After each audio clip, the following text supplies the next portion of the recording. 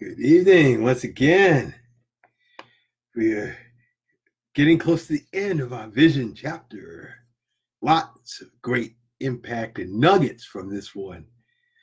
Again, we're in Developing the Leader Within You 2.0 by John C. Maxwell, the #1 leadership and management expert in the world. And we're deep into the chapter on vision. And we talked about, just as a recap, we talked about owning your vision, and we talked first about looking within. How do you feel about it? Then we talked about looking behind us, what we learned that we can use. And we talked about looking around and timing. That's when I use vision and timing. And we talked about those on the team who may not be with you when you begin. And then today, we're talking about looking above you. What does God expect of you? Me being like John Maxwell, like person of faith. If this is offensive to you, then you can go ahead and skip the chapter. But I do have to talk about that because let's face it, we are very complex beings. We're spiritual beings gifted with an intellect, and we live in a physical body. And that's not by accident. We were beautifully and wonderfully designed. And in that context, it would be wrong not to mention a little bit about our maker and how that makes a difference. So talking about potential, I know John Maxwell talks about a story here, but I think a personal story would really, really hit the point. Some of you may have heard the story before, some may not.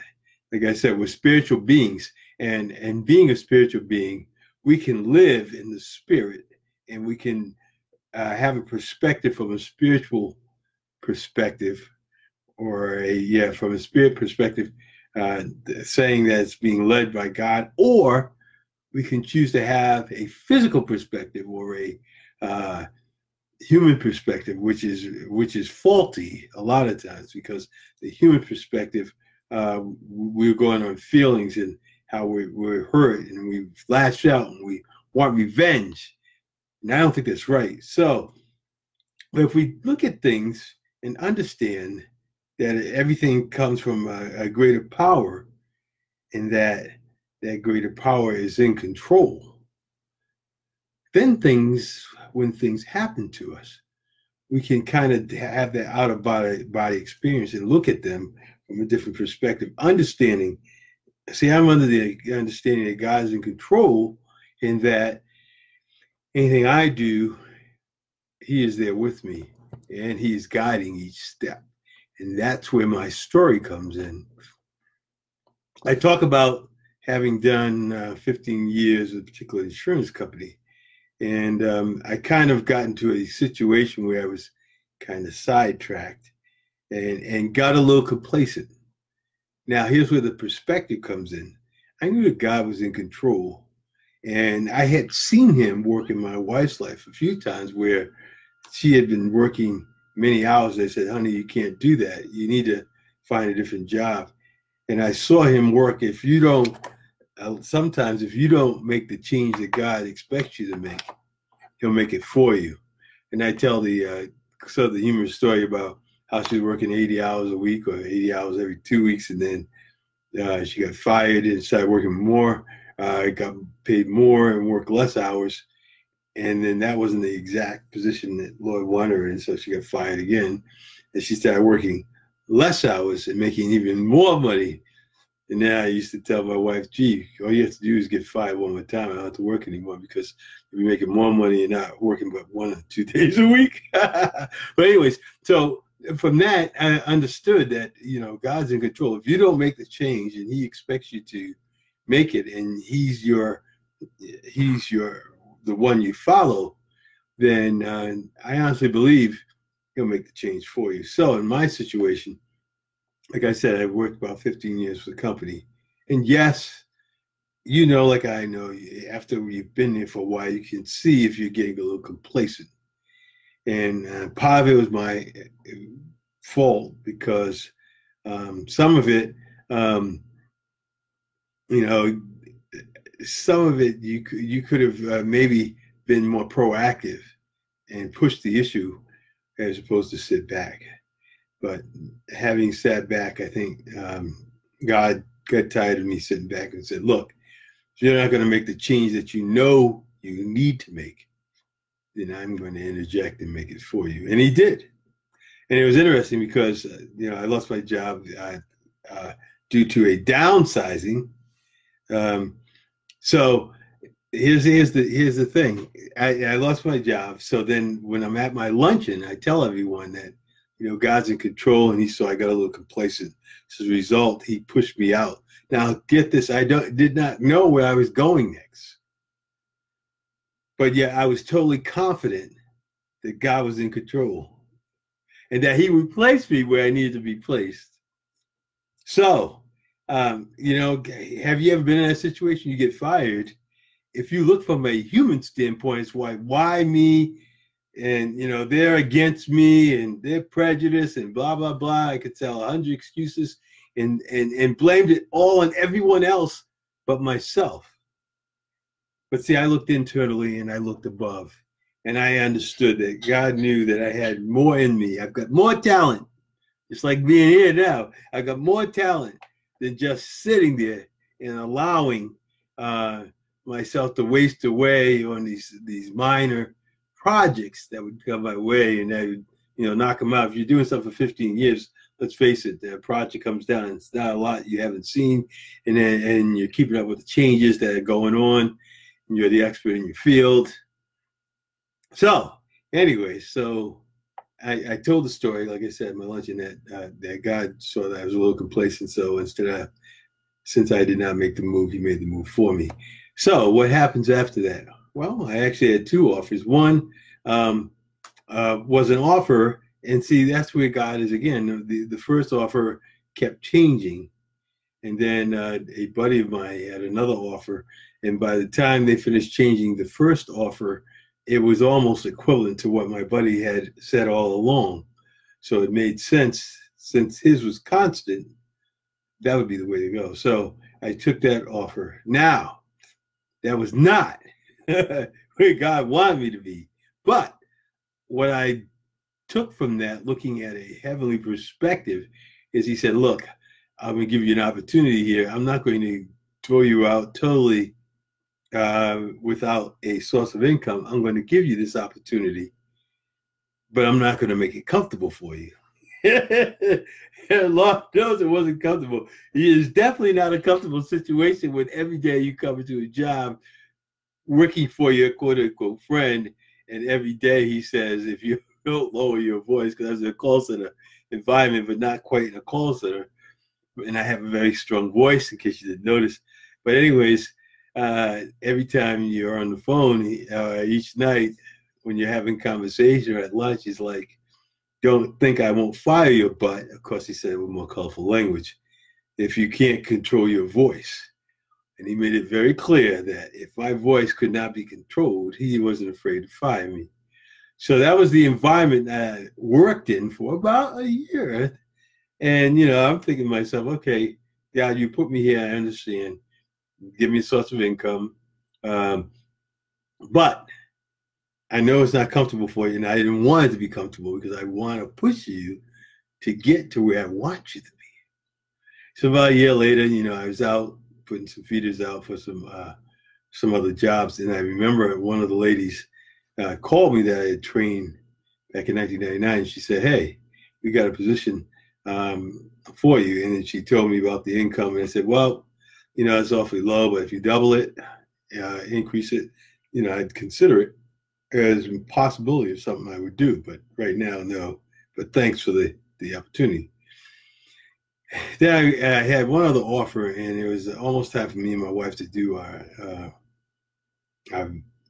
anniversary vacation. So when we went on anniversary, I do my due diligence. I had all my numbers and spent a little time looking at the different offers, saying, do I stay where I'm at? Do I do this one? Or could I make this other one that's really, really, the income's too low, work?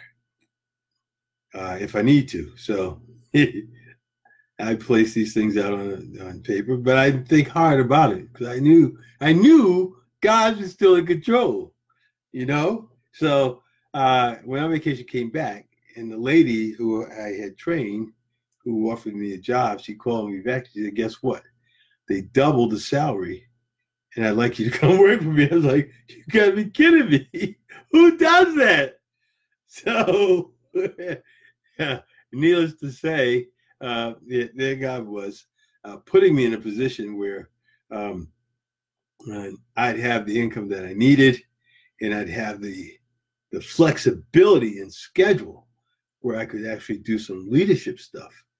And because deep down inside, I know with all the positivity that I possess and rain out, that I need to share that and build others up in that. So this gave me the freedom to do that. And I'm not totally there yet, but I'm getting there. And this is part of it, being able to share with you. But, God being in control, he got me into this position. Now, like I said, he was a little upset because I wasn't doing what I needed to do. So then what happens where I am now? Well, I become certified Maxwell leadership trainer and coach and speaker. And then I started doing masterminds and actually speaking into other people's lives. And of course, right on the verge of helping others, sharing my knowledge and counseling on an individual basis. And that will last probably about 12 months or so. And then we'll have to go to group counseling because in space I can reach more people in a group environment like this. And hopefully you're getting something from this here. So I say that to say this, that yes, the God above gives you the potential, like he gave me a lot of potential, but then it's a sin if I do not share that. It's not for me to hoard, it's for me to give. As John Maxwell says, we need to be reservoirs and not